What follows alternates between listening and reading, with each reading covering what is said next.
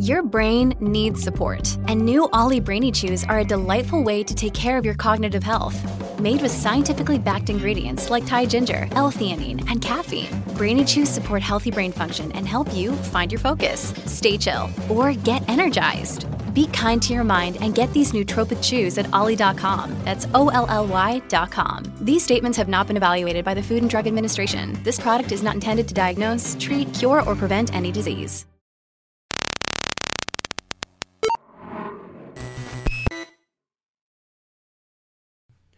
Hey guys, ECRG here, back with another episode. As you can see by the title of today's episode is about COVID-19 once again. Is COVID-19 accelerating the demise of the CRA? So the topic of this episode was sparked by someone who reached out to me via email or text, one or the other, you can ask questions if you're interested in having your question answered, eliteclinicalgroup@gmail.com. Also, if you're interested in resume reviews or any type of prep to get into the clinical research industry, eliteclinicalgroup@gmail.com. There's been a big increase in people that have been reaching out to have their resumes looked at and interview prep, just because a lot of people are at home, have more time, and are looking for that next jump post-corona. So let's go on and get into the nitty-gritty of this episode. So this person emailed in. They said, hey, so I had an internal meeting at my CRO, and my CEO thinks that monitors will no longer exist, and that we will probably be doing risk-based monitoring. Do you think this can happen? So there's a lot of misconceptions just off of this question alone. So for one, the CEO saying that monitors will no longer exist. What kind of time frame are they talking? Are they talking right now? Are they talking right after coronavirus in a couple months? Are they talking, in this video, this episode is created on April 8th, just so you guys know. This is recorded on April 8th. So are they talking, in a couple months? We're talking May, June, where CRAs aren't going to exist?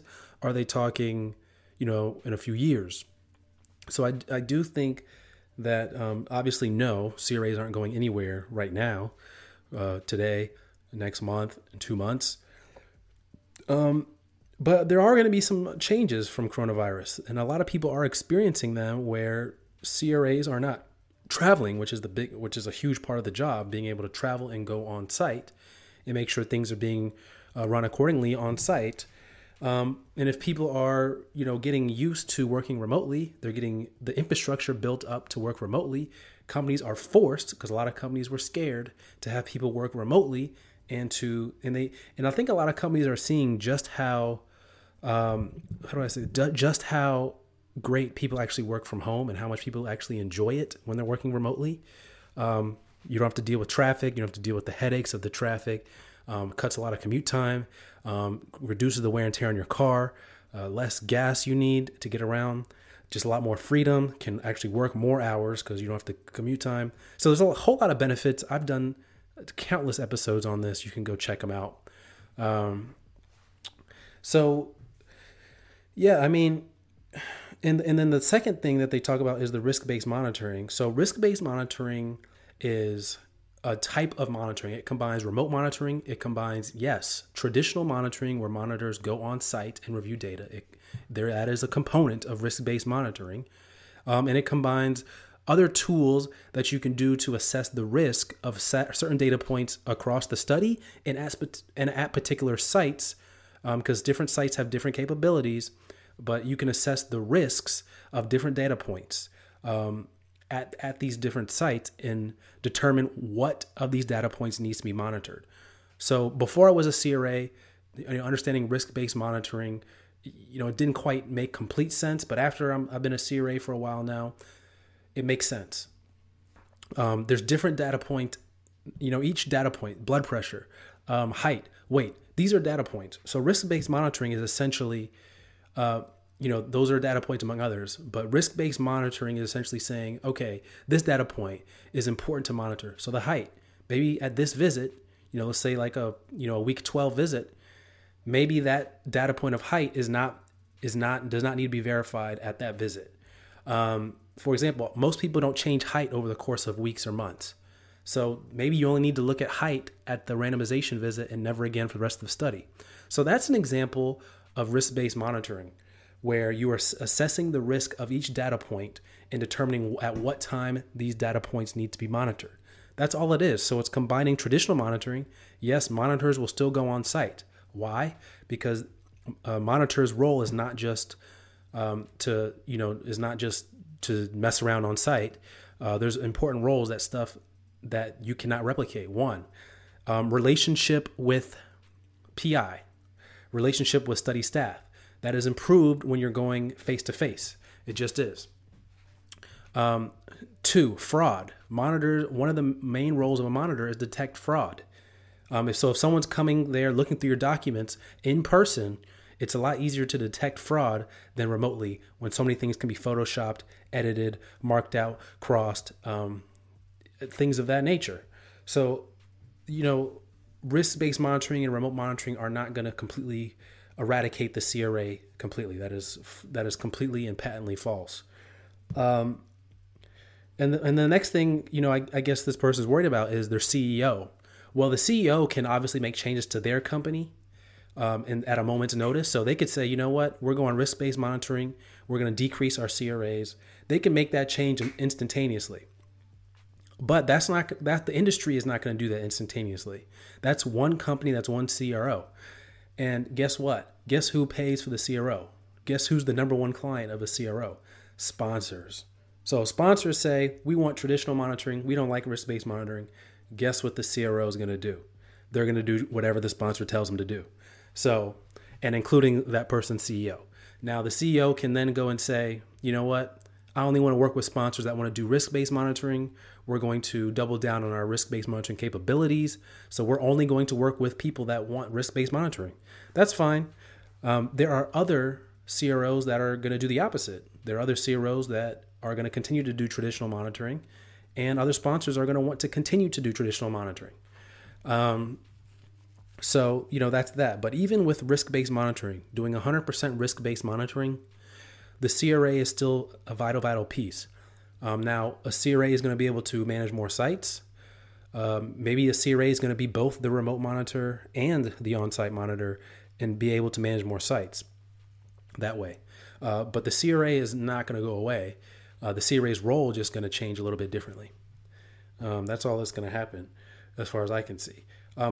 When you need mealtime inspiration, it's worth shopping Kroger, where you'll find over 30,000 mouth-watering choices that excite your inner foodie. And no matter what tasty choice you make, you'll enjoy our everyday low prices, plus extra ways to save, like digital coupons worth over $600 each week. You can also save up to $1 off per gallon at the pump with fuel points. More savings and more inspiring flavors make shopping Kroger worth it every time. Kroger, fresh for everyone. Fuel restrictions apply. Now, if you're trying to get rid of the monitor altogether, there's probably some software that can do it, but still someone's going to have to do IP accountability. There's going to be a lot of innovation that's going to have to go on in the industry to really eradicate the CRA altogether, which is not going to happen for 5 years or longer, probably ever, really. And that may sound ridiculous. ECRG, how can you say something's not going to happen forever? It's because this industry takes a long time to phase things out. So as a lot of you guys know who've been listening to the channel, I went to ACRP for the first time in 2019. That was actually a year ago today. April 2019 I went. And they had all this different technology there, e-source documents, e-ISF documents, or software packages. You can store all of your ISF binders on the internet and things of that nature. Look, they've had this technology for years, and still most sites are not using it. So you can just kind of see, in the sites, they're trickled down from the CRO. The CRO will tell the sites, okay, you need to keep it paper, you need to do this, you need to do that. And then the CRO is taking their direction from the sponsors. So if the sponsors don't want stuff stored electronically, guess what? The site's not going to store electronically if you want that study. Two, a lot of sites may say, you know what, that's just our policy if you want to work with us. And you have more pull if you're like a Mayo Clinic, if you're a Cleveland Clinic, if you're one of these huge site networks that does tons and tons of research, you can say, you know what, that's our policy. If you don't want to work with us, you don't have to work with us. They can say that. But it just goes to show that so much technology is out there, but it's not being adapted by the industry because industry change happens slow. Innovation happens fast, but change to adopt industry-wide happens slow. So that's just something to keep in mind, to say like all these platforms that could potentially mitigate the CRA's role, decrease the number of hours it takes for them to do stuff. It's a long time for it to be adopted in this industry. This industry is very, very conservative and moves very, very slow when it comes to that. So some of the changes I do see happening for CRAs and people that work with CRAs is the increase of remote work. I think, like I've mentioned this before in my other episodes, I do think people are going to realize that they can work remotely, that they can do more remotely, that they actually like working remotely. So I do think we'll see policies change depending on how long this takes. I mean, it's April 8th today.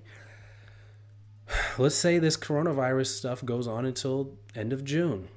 That's a long time. That's March, April, May, June. That's 4 months where people have been working completely from home. Why would they want to go back in the office again after you worked so long from home? So I think people are going to be more apt to want to work from home, and hence your remote monitors, your remote monitoring team, your in-house CRAs. They're going to be able to work from home. They've been able to work from home. It's not a job where you need to go into the office. A lot of the other jobs, clinical trial assistant, another one, you can do that job from home. You don't need to go into the office for that. You can do a lot of these jobs from home, honestly, because most people, they're just going in the office and getting on a computer. We already are using phone, Skype, Zoom, these other things to conduct meetings and things of that nature. So, I do think there's going to be an emphasis on working from home. Another thing that we should see changed is a lot of studies do not have an in-house CRA or a remote CRA or, kind of a remote liaison on the clinical side. I think we'll start seeing that more. Why? One, because if the CRA can't go on site and travel, you're going to want someone that is remotely in touch with the site, especially at the CRO level, because they like to separate the CRA from the in-house CRA, and they don't work as closely together, I think, as they should at a lot of places, at least. Of course, it's not true of everywhere. But they're gonna want to have a steady person, and that's that in-house CRA. So I think we'll definitely see more of that. Let me see what else. Yeah, I just don't see I don't see coronavirus accelerating the demise of clinical research associates. I just don't see that happening. In fact, I know for a fact what's going to happen is as soon as coronavirus is over, every single site is going to get bombarded with monitoring visit requests for immediately, literally immediately. If coronavirus, if they say we can, go back out after Friday, expect some monitors wanting to come out to that site on that Monday. It's going to be that fast, or that Tuesday. It's going to be that fast. So I know we'll see that, and we're going to get right back into the thick of things, moving and grooving, doing our traditional monitoring. Now, I think for the future, I think people are going to remember this, or studies that are coming up this year, or protocols that are being written this year. I think we're going to see a contingency plan, a remote monitoring contingency plan, if something like this were to happen again, or they'll automatically just build it into the monitoring of the protocol, where monitoring visits are going to be conducted instead of every 6 weeks. Maybe we'll do every 12 weeks, and we'll have remote monitoring visits in between, which already is a kind of a risk-based monitoring approach anyway. But I do not see the on-site monitoring visit going anywhere anytime soon. I just don't. And if that call were to come, it'd have to be a call from the sponsors. And if you have any questions about coronavirus or just any questions in general, email me, eliteclinicalgroup@gmail.com. Once again, eliteclinicalgroup@gmail.com. All right, guys, take care.